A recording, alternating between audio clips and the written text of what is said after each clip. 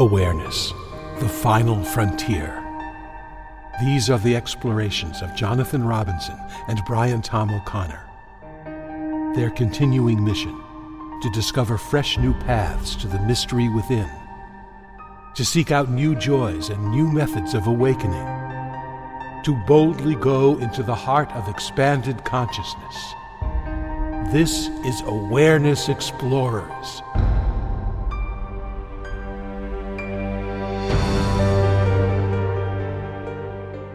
Good evening, good afternoon, fellow explorers of the inner realms. I'm Jonathan Robinson. I'm with my trusty co-host, Brian Tom O'Connor. And besides Brian, I'm with someone who I have followed for quite a while, does an incredible podcast. And I thought I would tell you a little bit about him and go right into exploring some topics with him. He knows a lot of stuff. The man's name is Eric Zimmer. He's a behavioral coach, podcast host, and an author. In addition to his work as a behavior coach, Eric currently hosts the award-winning podcast, The One You Feed. And with over 300 episodes and over 13 million downloads, the show features conversations with experts across many fields of study about how to create a life that has less suffering and more fulfillment. And it's one of the very few podcasts I actually listen to because besides the fact that Eric has the greatest voice in the world, he also asks wonderful questions. And I thought he'd be a guy I would love to ask a lot of questions to because you have really interesting guests. You ask the right questions, and now we get to ask you the right questions. So welcome to Awareness Explorers, Eric. Thanks, guys, for having me on. I'm really happy to be here. Brian, why don't you start? I know you were on The One You Feed at one time, and you know a little bit more about Eric's background than I do. Well, I don't know that much about it, but what intrigues me, Eric, is that when I read about your background, it seems far more extreme than a lot of people we talk to. I mean, you're talking about heroin addiction and imprisonment, and you found your way out of that. And I'm just intensely curious about how you did that. Well, it's one of those things that, like, you know, you could summarize in like a 3-word answer, or we could spend 5 hours talking about, right? You know, the 3-word answer is I stopped doing drugs. And the long answer is, you know, I dedicated myself to changing really every aspect of my life. But the way I was guided through it, like I think a lot of people are. I had a lot of help in recovery. You know, I finally hit a point where, as I was facing lots of jail time, I was homeless. I weighed 50 pounds less than I weigh today. I had hepatitis C. I was dying. And I would say I was fortunate in that I found my way into recovery. And from there, I got just enough dose of hope to keep going. And, you know, there's a lot of support out there for people who want to get over alcoholism, drug addiction, different things. And I was in a position that I took advantage of a lot of that support. You know, you bring up a really important topic, which I really want to dedicate most of the show to, which is spiritual support systems. I know you have a program called Spiritual Habits that you have a support group for people. You do one-on-one coaching. And that's similar to what I've done as well. You may not know this, but most people who know me as a motivational speaker. I speak in corporations about how to do what you know will make your life better. And I've developed a lot of techniques for doing that. I'm interested in asking you about that because I think it's a really under talked about subject. You know, all the information is out there. Right? Everybody knows what to do, but few people do what they know, as Tony Robbins says. So I want to dive a little bit into that topic. And it sounds like your first support system was things like AA, but I'm wondering what you can talk about those early days of support and what you've learned about getting support and help to live the life we want. Well, I think first is that getting support is so important. You know, I often think about, you know, I've known a lot of people who have gotten over a lot of addictions over the years. And I know a bunch of people who've said, you know, it was harder for me to quit smoking cigarettes than it was for me to stop doing heroin or cocaine and on the surface you go, well, that seems kind of odd. You know, although we know nicotine's a pretty addictive substance. But what I think is interesting about that is even if I look at those people themselves, when they stopped doing heroin or cocaine or alcohol, they got a lot of help. And when they tried to stop smoking, they just decided they would do it by themselves. Right. And so there's this big gap there. Right. And I think that the more science is done about how people change, the more we know that environment is incredibly important. And the people in our environment are, people are part of our environment.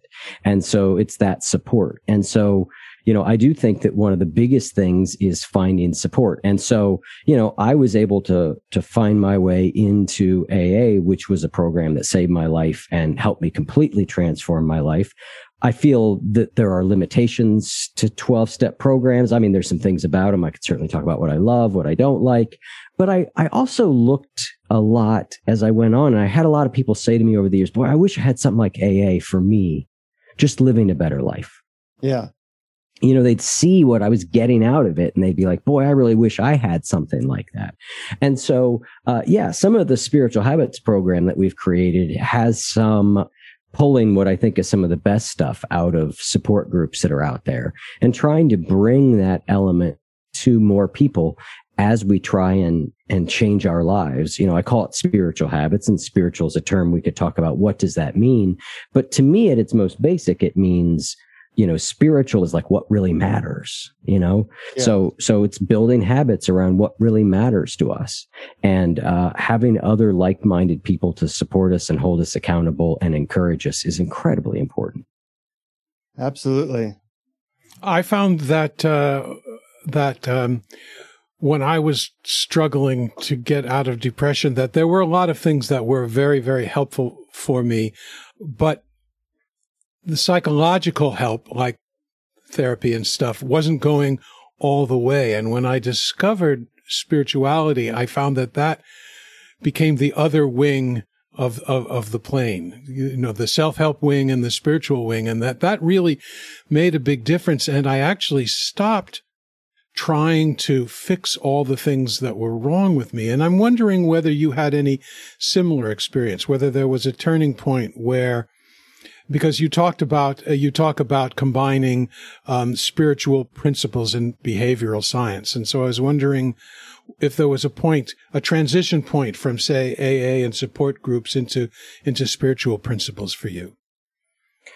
Well, that's a tricky question because AA itself is considered a spiritual program. I mean, it says, the second step of AA starts talking about this idea of a higher power, and all through the AA Big Book, it's saying, hey, we need a spiritual solution to our problems.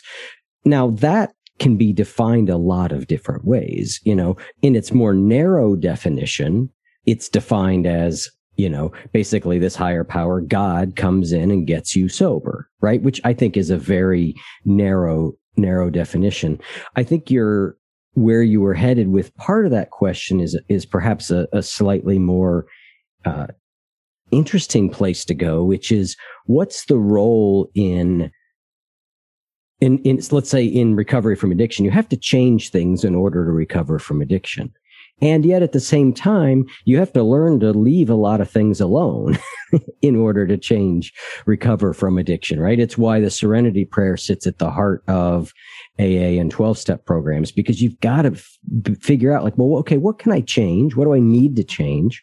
But I also have to really learn to accept a lot of things and stop trying to change everything, because I think the fundamental motion of addiction, whether it's addiction to a substance, whether it's addiction to shopping or sex or gambling or your phone or whatever you want to call it, the fundamental motion is, I don't like how I feel, so I'm going to do something to change it. Mm-hmm. And for me, I feel like a big shift for me into like a stable recovery was, okay, I don't like how I feel. And all right, I can live with that. I don't have to do anything about it. If I can do something about it, wisely, I should. But learning to live with a certain amount of uncomfortable emotion, I think is fundamental to recovery from addiction.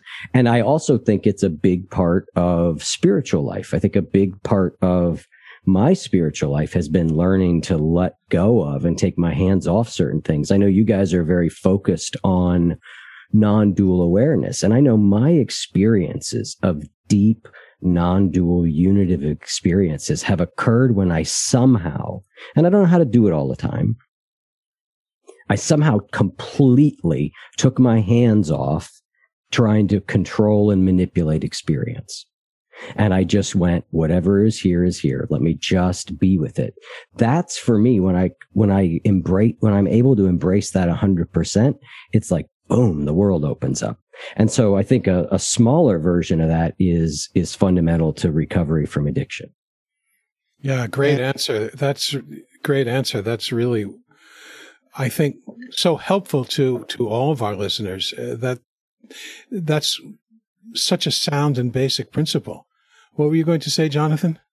Well, I thought it was a great answer too. And the ability to sit with discomfort is both a way of dealing with addiction, a way of knowing God, a way of knowing non-dual awareness. It's like one size fits all technique. And it's something that people never talk about or we never get training in. And I'm wondering what kind of support you got so that you could get better at using that non-doing, non-interfering muscle.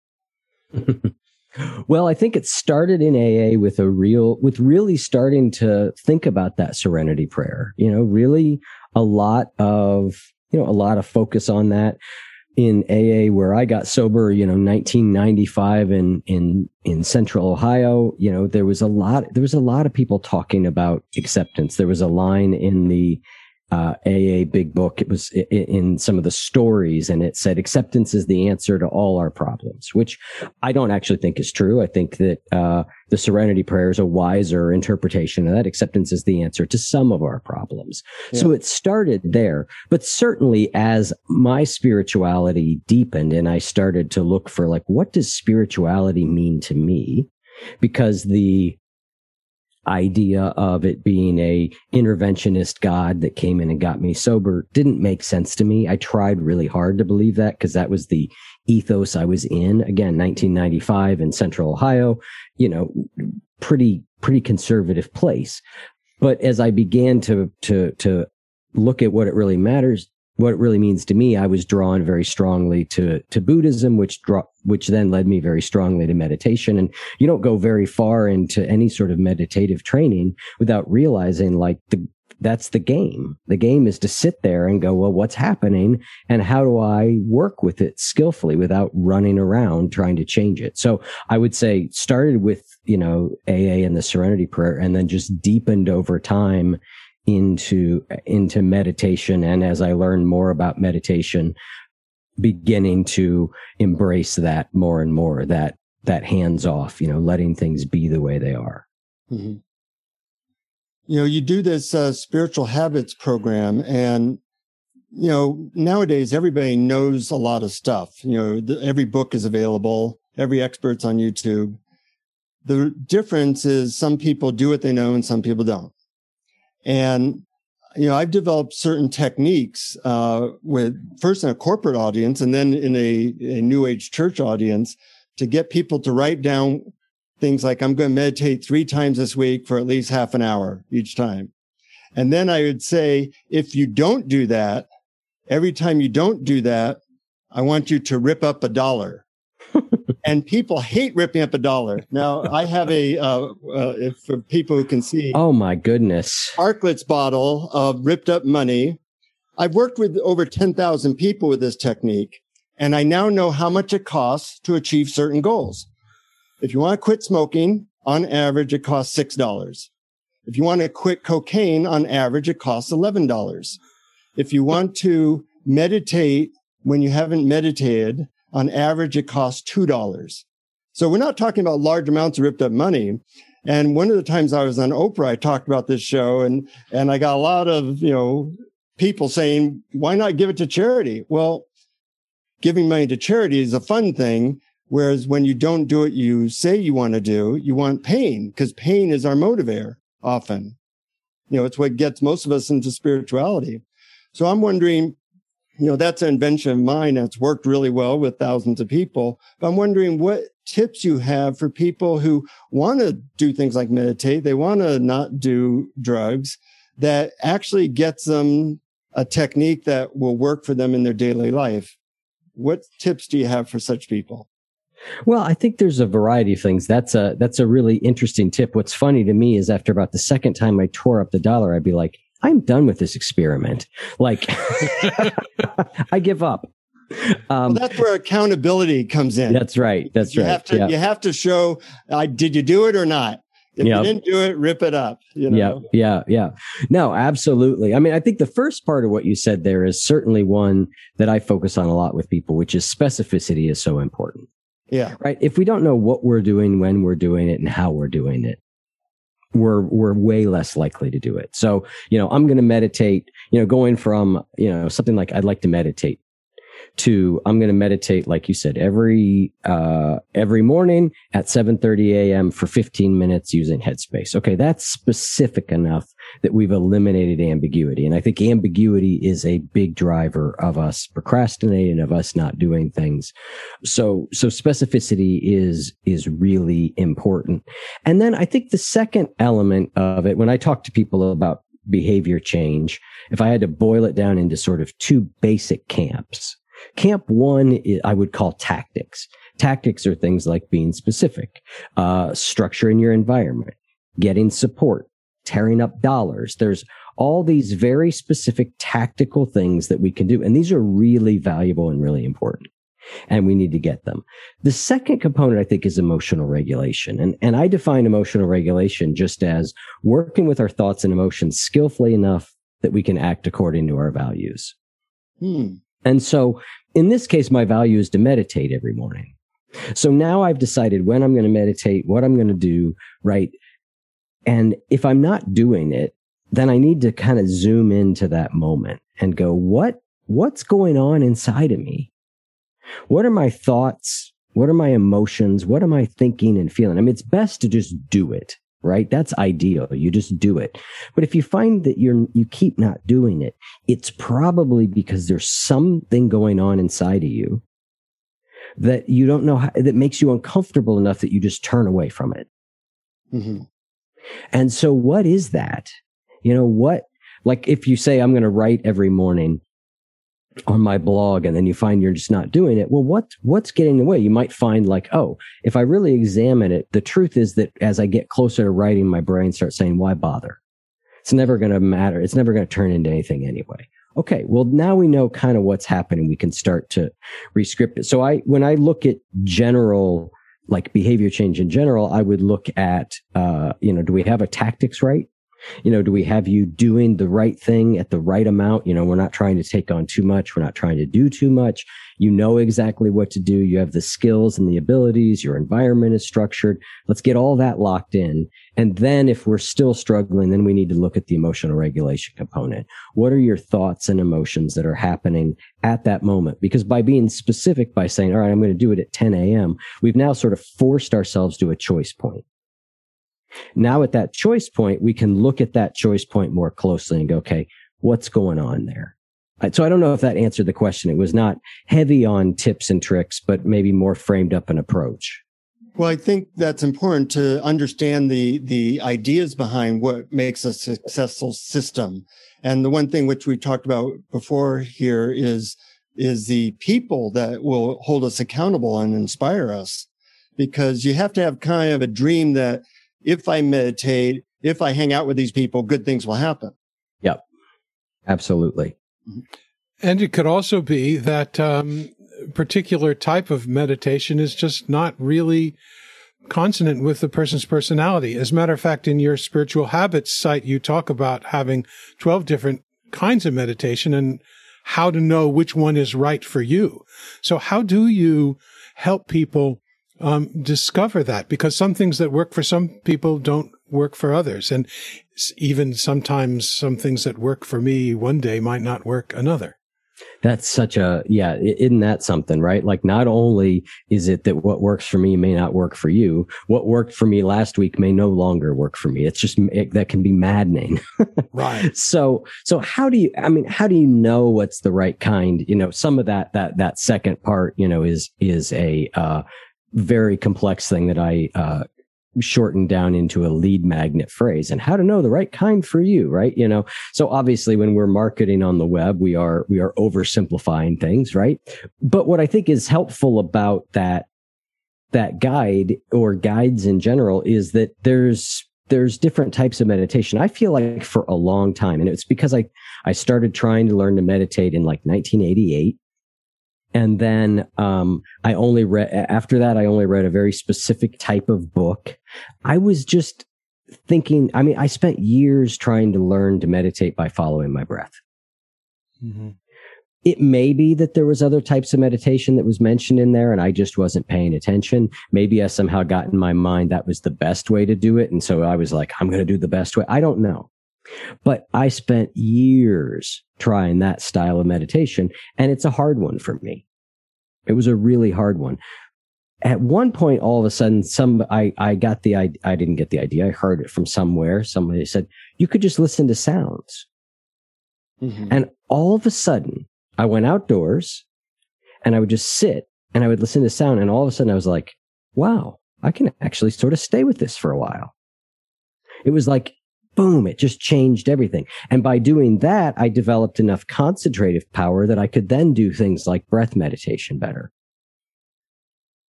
So I do think there's a certain amount of experimentation to see what things might naturally click more than others. I think the challenge, of course, is that if we're not careful, we just hop from thing to thing to thing to thing to thing, right? Well, that didn't, because we expect that, we tend to oversell meditation in today's world. Like, just meditate and you'll become rich, thin, and famous by next week, right? Which is that's not true, Derek.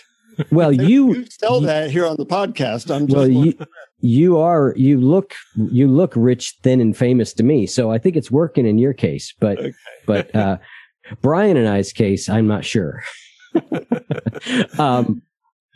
Well, that's a wonderful point of view, because we have a tendency, of course you have to, on one extreme, you hop from one thing to another and maybe you're not really giving it a full try. But on the other extreme, you give all your power to some wise person out there who tells you what to do. And you really are the expert about what works for you. And you have to really, you have to take that power to decide on yourself, I think. Yeah. I think I'm a big proponent of the middle way, mm-hmm. As an idea and as a concept. And I think that a lot of this stuff that we're talking about, a middle way makes sense, right? So what you're saying, like, we don't want to give all our authority to the wise guru and just do whatever they say. We know the abuses of power and all the bad things that can happen to that. On an extreme end, on a less mild end, we just abdicate all our own authority and we become spiritual infants, right? So if we're on that extreme, we have a problem. On the other extreme, if we just think we know the answer to everything, well, then we never really grow and we learn. So for me, it's always been, how do I find that middle ground? When I got to AA, it was important that I found a sponsor who could sort of guide me through and provide me some guidance. I did not know what I was doing.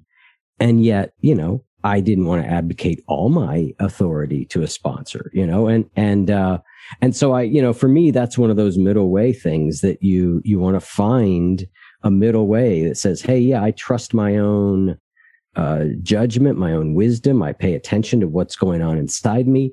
And yet I also realize, like, hey, I'm asking somebody for help for a reason so that they can guide me and show me things that I can't see. And so it's kind of hard sometimes to know quite where to land with that. But as usual, I think the middle is usually the best. You described that very well. And it's surprisingly hard for a lot of people because there's like something pulling towards giving your authority away. And there's something toward pulling you towards, I'm not going to listen to nobody.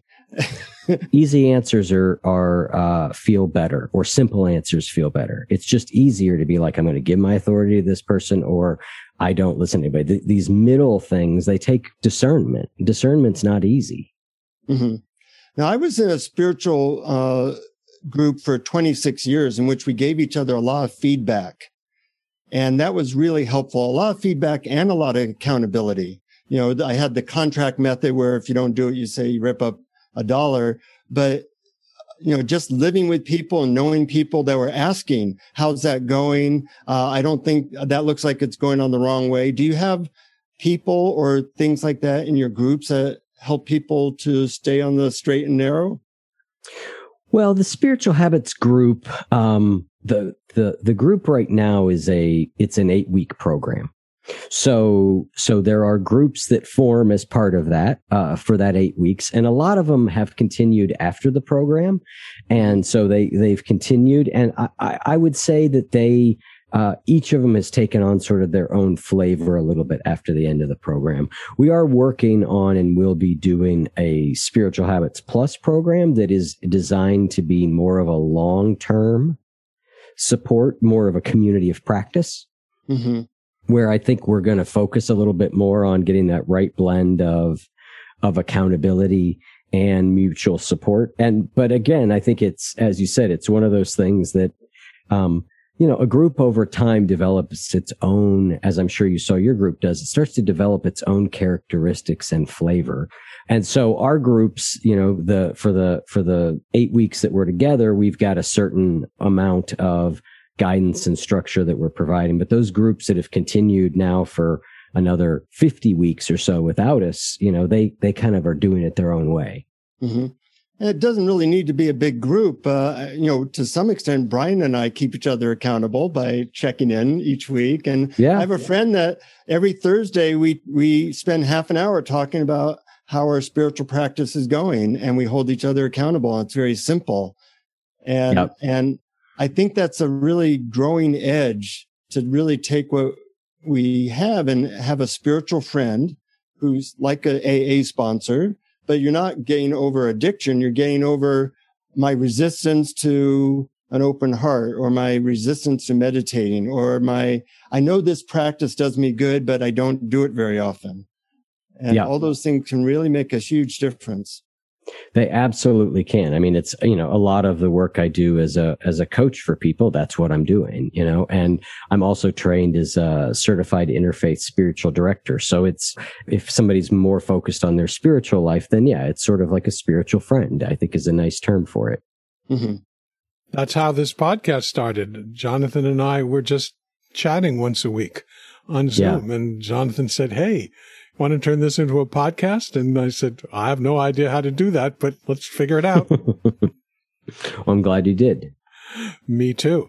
And speaking of podcasts, your podcast, The One You Feed, I was wondering if you might, for anyone who's not familiar with you or the podcast, tell us just a little bit about that and the principle and the story of the good wolf, which I apologize if you've said it, thousands of times, but I still think people really like to hear about it.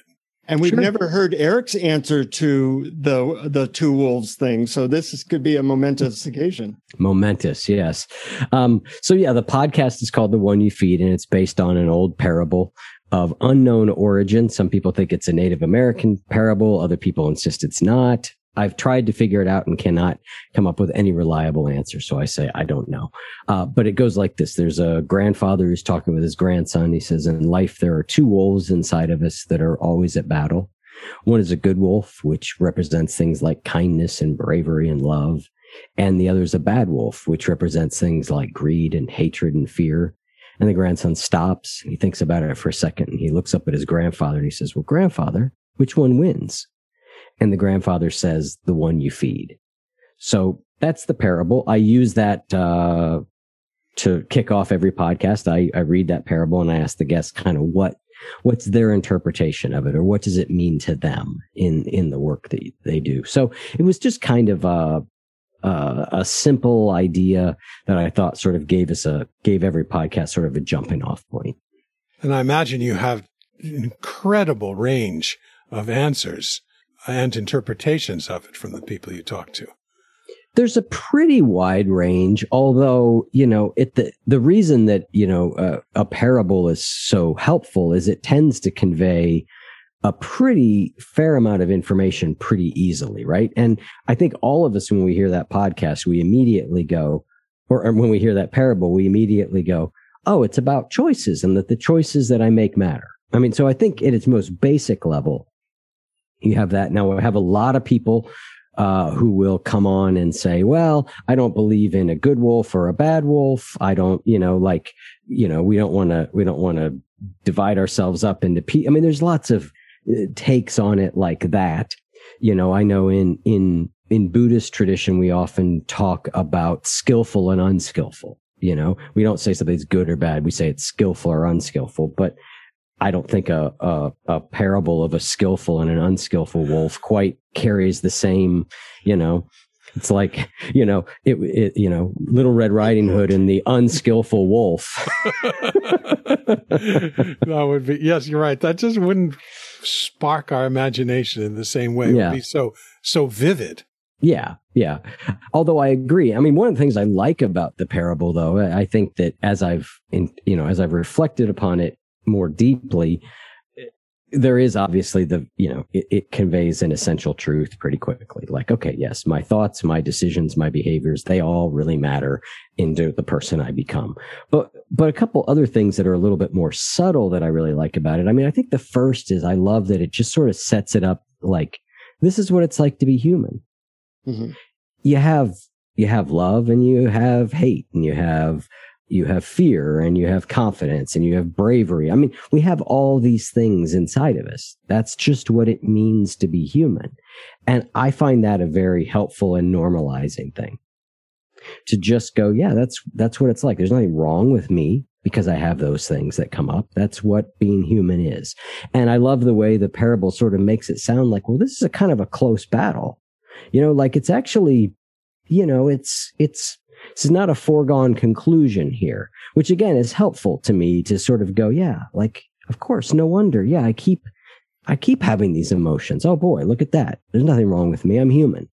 Mm-hmm. And then the other thing I like is it doesn't really say you got to lock the bad wolf up or starve it or beat it or put it in a cage or anything, So it's not this like sort of push away the bad parts of you. It just sort of encourages us, like, let's give a little bit more attention to the positive parts of ourselves. So those are some of the more slightly subtle things that I think about now after having read it and listened to it so many different times. Mm-hmm. I like how you said that it's not pushing away the bad parts, which is kind of what we do a lot in society and to ourselves. It's really just gently feeding something that's a little higher and giving it a little gentle assist. Yeah. Yeah. I mean, obviously it is a short, simple parable. And so, it does not encompass all the nuances of what it takes to become a better person, to change our psychological and spiritual selves into better people. But I think it points at a direction that makes sense. Mm-hmm. And in a sense, it's kind of like a Rorschach test, how everyone can sort of, it will bring out a person's basic, I think, basic beliefs or basic way of looking at the world. Mm-hmm. Yeah, it can. Now, you've been in the unusual position, kind of like me, where you've interviewed hundreds of people and you're always looking for their wisdom. And sometimes people ask me, I interviewed Dalai Lama, Mother Teresa, all these different people. What can you say that you learned from the 200 people you interviewed? And I always hate that question. I always think, gee, if I ever meet somebody who's done something similar, I want to ask them the question to see if they have a good answer for summarizing so much wisdom in a way that makes anything useful or makes anything sense. So whatever you say, Eric, just know that I may steal your answer when somebody asks me this in the future. But what can you say, having listened and asked so many great questions of people, what's been useful or stayed with you? Yeah, I don't like that question either.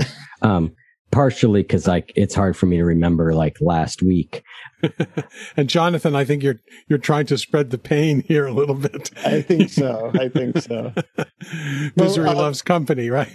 To be a little bit more specific, was there one person that said something that has stayed with you over a long period of time that kind of surprised you?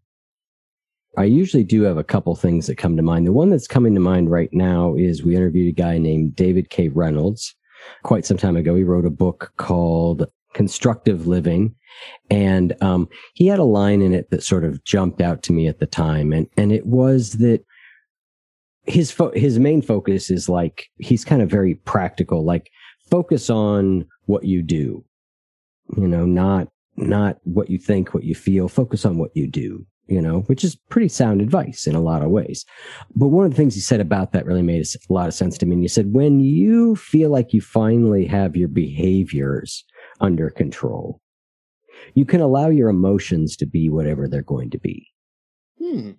And I thought that was really interesting because as long as I was afraid that a bad mood or being too sad or anything like that might trigger me off into using heroin again or getting drunk, I had to try and keep my emotions sort of I had to control them. Mm-hmm. But once I went, hey, I'm not going to go do that, then I was able to allow my emotions to be what they were. So to use an example that maybe more people could relate to, if I know that just because I get angry, I'm not going to yell at my spouse, then I can allow myself to explore and feel the anger that's there. But if I'm worried that if I get angry, I'm going to act in a way I don't feel good about, then I've got to work really hard to shove my anger down or control it.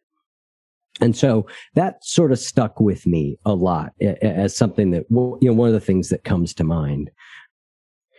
Beyond that, I would say that what I've gotten out of the podcast, and you used a Tony Robbins phrase that I won't be able to recall, but is very fundamental to the way I think about the world, which is that, I say very often on the show, you can't think your way into right action. You have to act your way into right thinking. So I'm very focused on, what we do.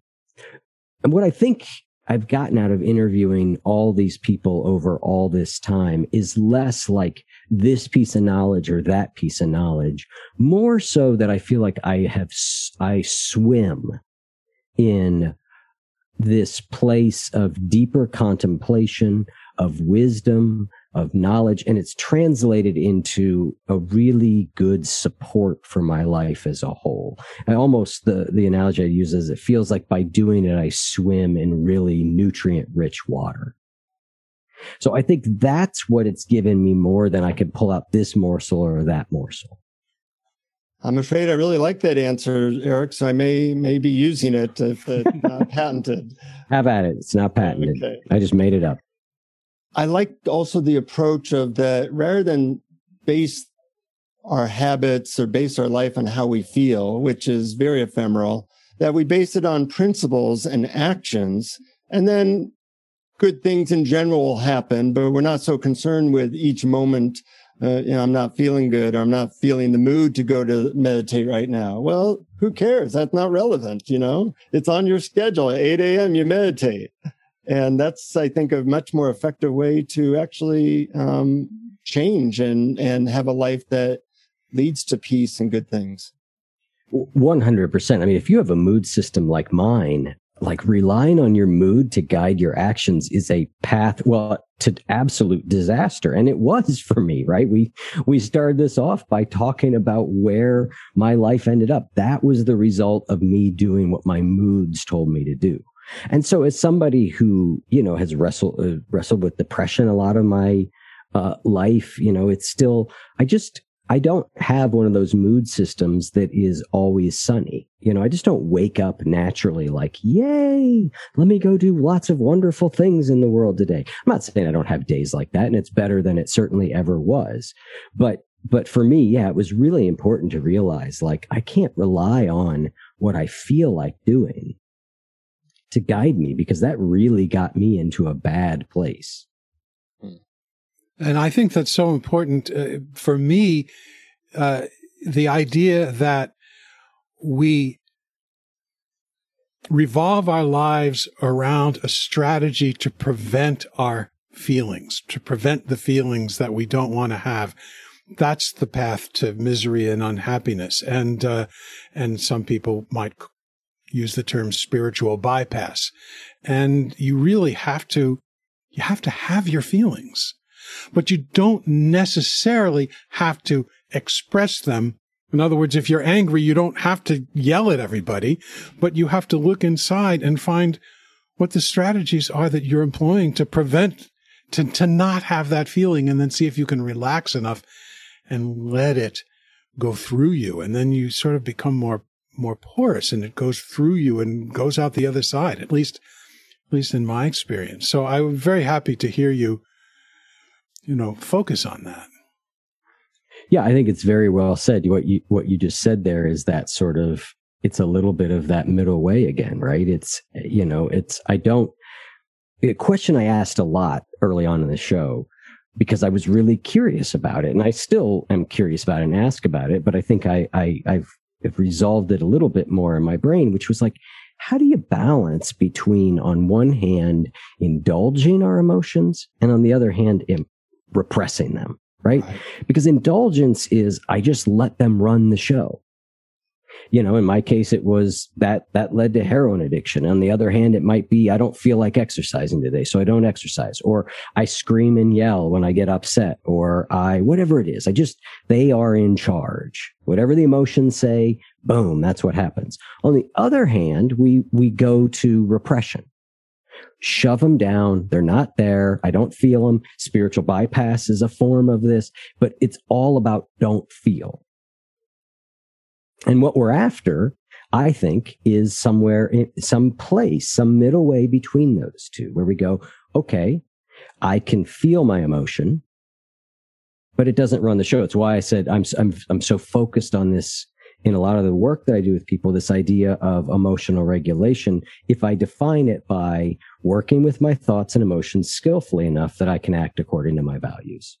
Mm-hmm. So I know what matters to me. I know what's important in life. And I work with my thoughts and emotions skillfully enough that I can still do that. And by skillfully enough, I don't mean I make them all go away, right? I learn what I can learn from them. I get the information they have. I allow them to energize me where they're helpful, all that stuff. But they're not running the show. And so that figuring that out to me has been like the sort of the holy grail of so much of this stuff. A lot of wisdom there. And I can see how you have really taken some of the best from all these different people and made it your own, which is really what we all have to do. I'm wondering, before you do a guided meditation, if Brian has another question, or if you have any final thoughts that you'd like to throw in there. I don't have another question that wouldn't require like us sitting around and gabbing for the next 6 hours, because this is really enjoyable to do. But I think that we've offered a lot of really useful stuff to our listeners. And so thanks for that. Oh, you're welcome. And I don't know if I have any, summarizing points so much as, I think, kind of there at the end, we sort of hit on, some of the key pieces. And, I know we've been a little further away in this conversation than you guys are often, as far as sort of non-duality, right? But I think that maybe to try and tie those things together a little bit, in Zen, I'm a Zen practitioner primarily. And, in Zen, it's all about, we achieve non-duality by becoming one with our experience, whatever that experience is. So if my experience is one of anger, then it's becoming one with that anger. It's really experiencing what is here in a really deep and profound way. And as I said earlier, my only couple comments about non-duality is my experiences of non-duality have come my deepest experiences of it have come when I have sort of completely taken my hands off the wheel. You know, I remember the most profound one was I was sitting in a meditation retreat, and the whole retreat was, none of it was going well. It was one of those, like, none of it is going well. And there was a series of things that occurred, but the last part was I was just sitting there in meditation and my back was killing. I mean, it hurt really bad. And every spasm of pain, I just kept saying, yes, yes, yes. I just kept trying to release into it more. And yes, yes, like just no resistance, be with it. Just let it be, welcome it almost. And it was after that. And I had been doing some version of that for about 24 hours. It started when I was, we were at dinner, and there was it was a retreat center, and it had a big sort of dining hall, and you could go out on the patio. There was a nice little patio out front, but the place between where you got your food and the patio, there was a screen door. It was one of those screen doors that was on a hinge. And I was sitting inside, and everybody kept going through that door. And it not on obviously every door is on a hinge. It was on a spring is what I meant to say. People would go through that door. They would just let go of it, and it would slam, bam, bam, bam, one after the other. And I'm just sitting there. Like I said, no part of this retreat has been going good. And I am sitting there. My blood is boiling. I'm like, you morons. Don't you know we're on a silent retreat? Like, I am just angry. Like, I am as about as far from spiritual as you can be. And I finally just went like, every time that door slammed, I just said, yes, yes, yes. So I tried that for the next like 24 hours until it sort of culminated in this meditation period where my back was hurting. And so I've just been doing this as energetically as possible, saying yes to whatever.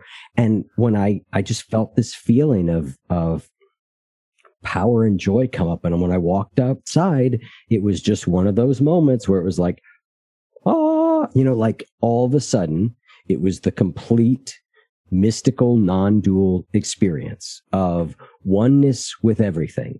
Just in Zen, we say this, just this, that was it. But it came from that complete sort of allowing things to be the way they are. I love and now that. I don't remember how I got on that story, but there we go. Well, you were relating your experience to our sort of emphasis on awareness and non-duality, and I had practically the same experience in a satsang with Pamela Wilson, where in Sufi books all the latecomers came in through a door that led to the street, and there was 20 minutes of silence at the beginning, and I would sit there, and the latecomers would come in, and they would have their down coats, and they would take it off, and I would steam and say, "This is supposed to be silence." And then when all of a sudden I start to laugh, realizing, oh, wait a minute, that's not the silence she's talking about. That's right. She's talking about the silence that all that noise is appearing in. Yes. Yep. Yeah, those are great stories. Resistance is futile. And I love the little yes technique, we'll call it. Yeah. Me too. It's a good one. Yeah. Well, I hear you have a guided meditation that you can guide our listeners to. I'm looking forward to hearing that. Yes. I'm going to set it up first by sort of describing what we're going to do, but you can, if you want, close your eyes or relax into whatever meditative position you like to. And we're going to end in a complete open awareness meditation, but we're going to work our way there by noticing a few different things. I call this meditation sit, listen, and breathe. And so sit just simply stands for noticing anything in your body. Listen is just listening for anything in your environment, and breathing is pretty self-obvious. It's following your breath. So we're going to start with doing each of those for a few moments at a time, a few minutes at a time. Then we're going to start moving through them a little bit more quickly. And then we're going to sort of merge those categories together. So I'll lead us through it as we go, but I just want to give people a little bit of an overview of what we're going to do. So let's start with the sit portion. And all we're going to do here is let's start by noticing where our body is making contact with the chair, the floor, whatever's supporting us.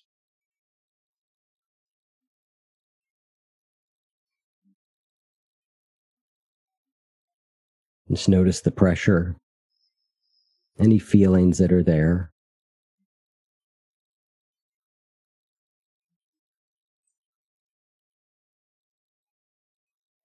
Notice where your feet are.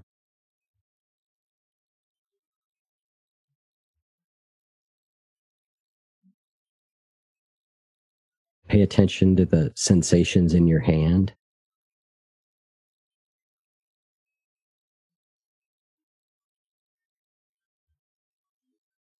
If you're someone who notices a lot of bodily sensations, wonderful, tune into those. If you're someone who doesn't notice a lot, that's okay too. Whatever's there is there. Just let it be. Whatever you can detect is fine. Don't strain to feel something that you're not feeling.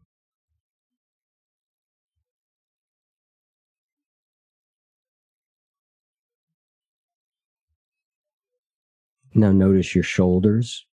See if you can let them just fall away from your ears a little bit and notice any sensations that are there.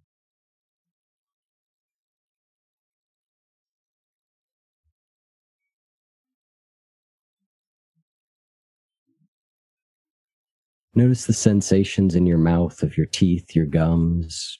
Where's your tongue resting?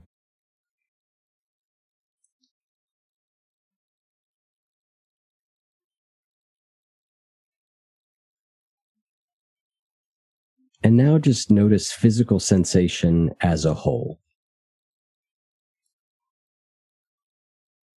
Whether it be any individual sensation, a cloud of sensations.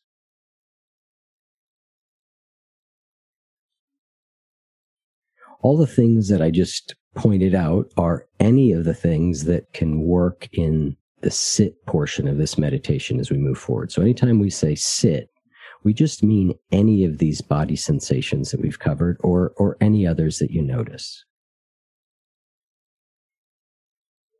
Now let's move on to the listen. Listening is fairly self-explanatory. We just want to listen for whatever sounds are in our environment.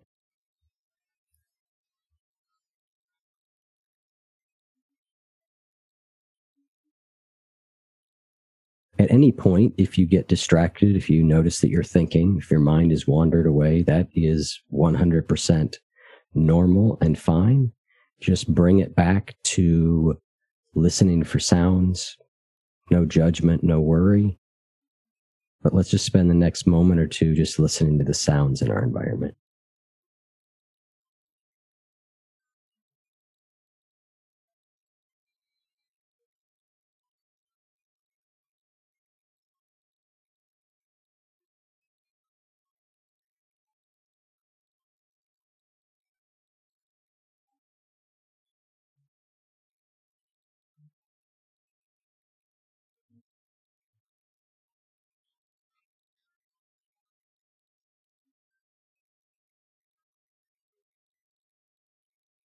Now let's move on to the breathe portion. This one, again, is also fairly self-evident. Just notice the sensations of your breathing for the next couple of minutes, wherever you notice it. You might notice it at your stomach. You might notice it at your nostrils. Might be a vague overall sense of rising and falling. But wherever the breath registers for you, just put your attention there for the next few moments.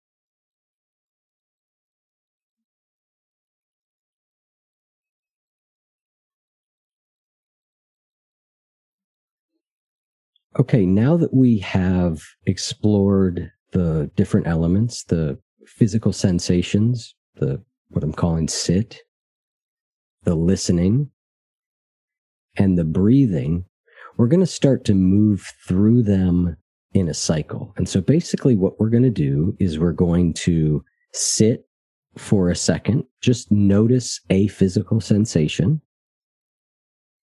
Then we're going to listen, hear a sound, and then we're going to follow a cycle of the breath. And when we come out of the cycle of breath, we will just come back to sit and notice a physical sensation, then a listening sensation, then a cycle of the breath. And we're just going to move through kind of, you think of it almost as having a rhythm. It's sort of a sit sensation, listen sensation, cycle of the breath. And so I'll let you move through that at your own pace for the next few minutes, but just kind of one after the other. Physical sensation, sound, cycle of the breath.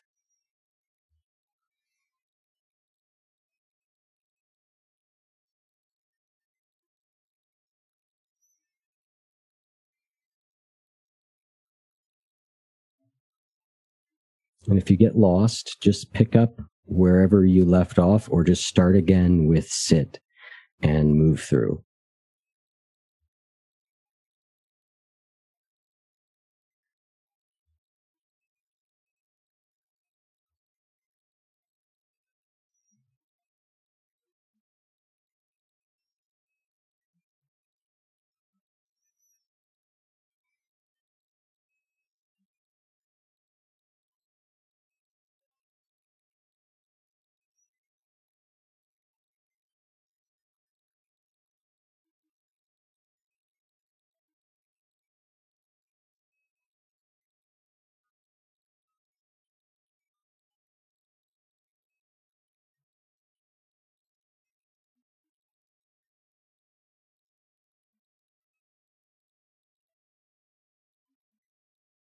Just as a reminder, we are noticing a body sensation, sit, then a sound, then a cycle of the breath. If you get distracted, which is perfectly normal, just pick back up.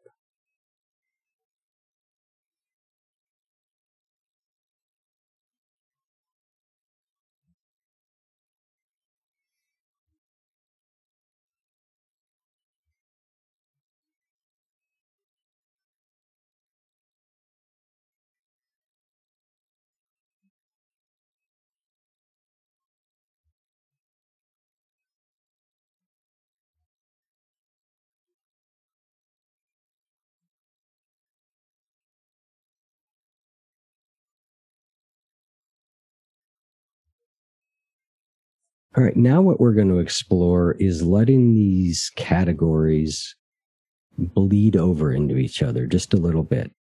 So as you're doing sit, at the tail end of it, just also see if you can hear a sound while you're noticing a body sensation. And at the end of listening, see if you can pick up the beginning of your breath. And at the bottom of your breathing cycle, see if you can simultaneously notice a body sensation. So we're sort of letting these three categories bleed into each other.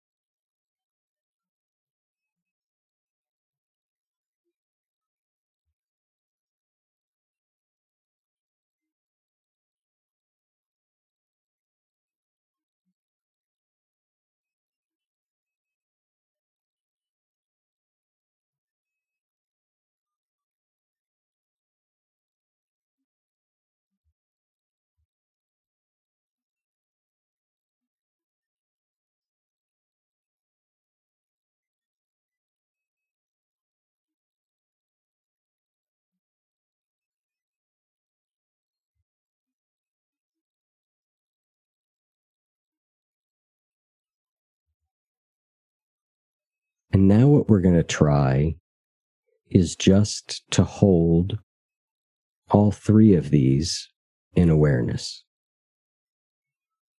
Can you notice your body sensation, the sounds in your environment, and your breath in one field of awareness?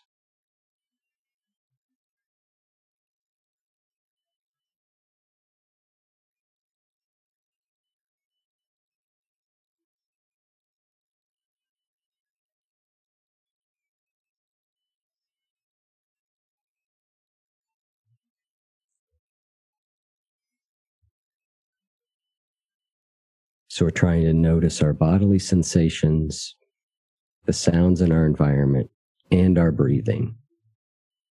In Zen, we have a type of meditation called Shinkantaza. And if you can get a Zen teacher to say any more to you than just sit there, what they might say is, well, sit there, listen, and breathe. And so that's what we're doing here. We are sitting, noticing our physical sensations, noticing our breath, and hearing the sounds. And see if you can try, just for the next minute, not to miss any of those. A single sound, a body sensation, or a breath. Just for 1 minute.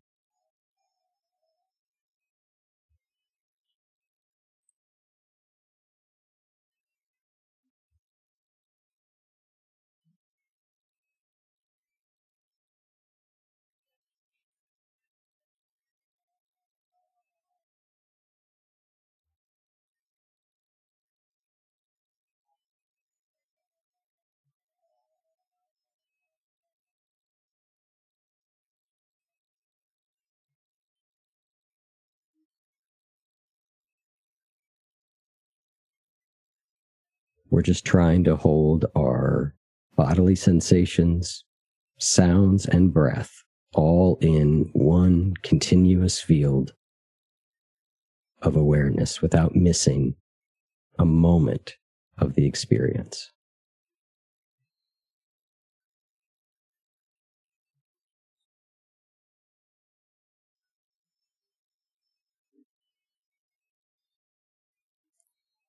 Okay. Now, just for the final minute, we're going to just relax and let your brain completely off the hook. Allow it to do whatever it wants for the next minute.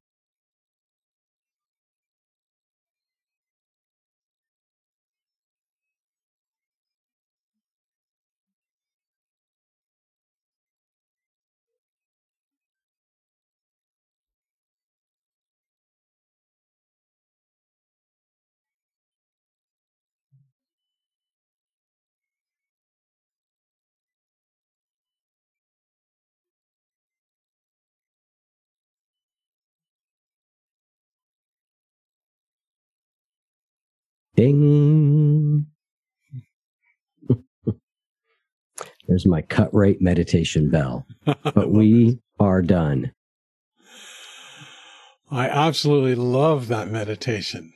And I'm so grateful to you for picking a meditation that could not be more perfect for Awareness Explorers. I thought, yeah, it was, it's that, it's just something I've been playing with as I've explored Zen Shinkantaza. And again, when I ask a teacher, they're like, well, just sit there. I'm like, yeah, but come on, you got to give me something. Give me something, right? They're like, well, one of them just said, well, just sit there and listen and breathe. And that final part where you try and do them all without missing a single sensation, that's the sort of Shinkantaza that you hear Zen masters say, if you're doing Shinkantaza right, you should be sweating. I've always been like, I don't even understand. But that gives me a little of that feeling because it's this really heightened, anyway. So hopefully it was enjoyable. Oh, it was great. And it gives me the feeling of, these are not separate awarenesses. These are all happening in the one field of awareness. And that's a non-dual experience right there. It's just one field, which you mentioned in the meditation. And so listeners, go for it. we have all our meditations on the meditation page on our website and on YouTube. So you can listen to the whole episode and you can listen to the meditation part separately. So listen often. Yeah. And any feedback, I'm always open to any feedback as you know, you try different things. You're kind of like, well, do people like it? Some people I've taught that to really like it. And other people are like, too busy, too much going on. Like you're jumping around too much. So I think it just depends on the person. So you might find like, oh, that's really helpful to me. You might find like, ugh, can't stand it. No. That's right. That's right. That's the way. You get feedback. How can people get hold of you or learn about you? Yeah, if you just go to oneyoufeed.net, that's ONEYOUFEED.net. You know, you can find all our podcasts there. You can find the programs we offer. You can find contact us forms. You can find our social media. It's all right there. Fantastic. Well, it's been a real treat and pleasure, and I know helpful to me and Brian and our listeners. And if you want to support our podcast, go to patreon.com/Awareness Explorers, and you get all kinds of free stuff for supporting us. We really appreciate it. And we appreciate the wisdom that we get from all these wonderful teachers such as Eric. And any last things you want to say, Brian? I'm just filled with gratitude and delight that you were able to join us and share all that with our listeners. So thank you so much, Eric. That was really my pleasure. Great questions, guys, and I really enjoyed it. Till next time, friends, keep exploring. Keep exploring. Keep exploring. Thank you for listening to Awareness Explorers. To learn more, you can check out our website at awarenessexplorers.com. Please subscribe to our podcast on your favorite podcast app. We'd love it if you would post a review. And please share our link on Facebook and with family and friends, because knowing yourself as awareness is the greatest gift you can give yourself or someone you love.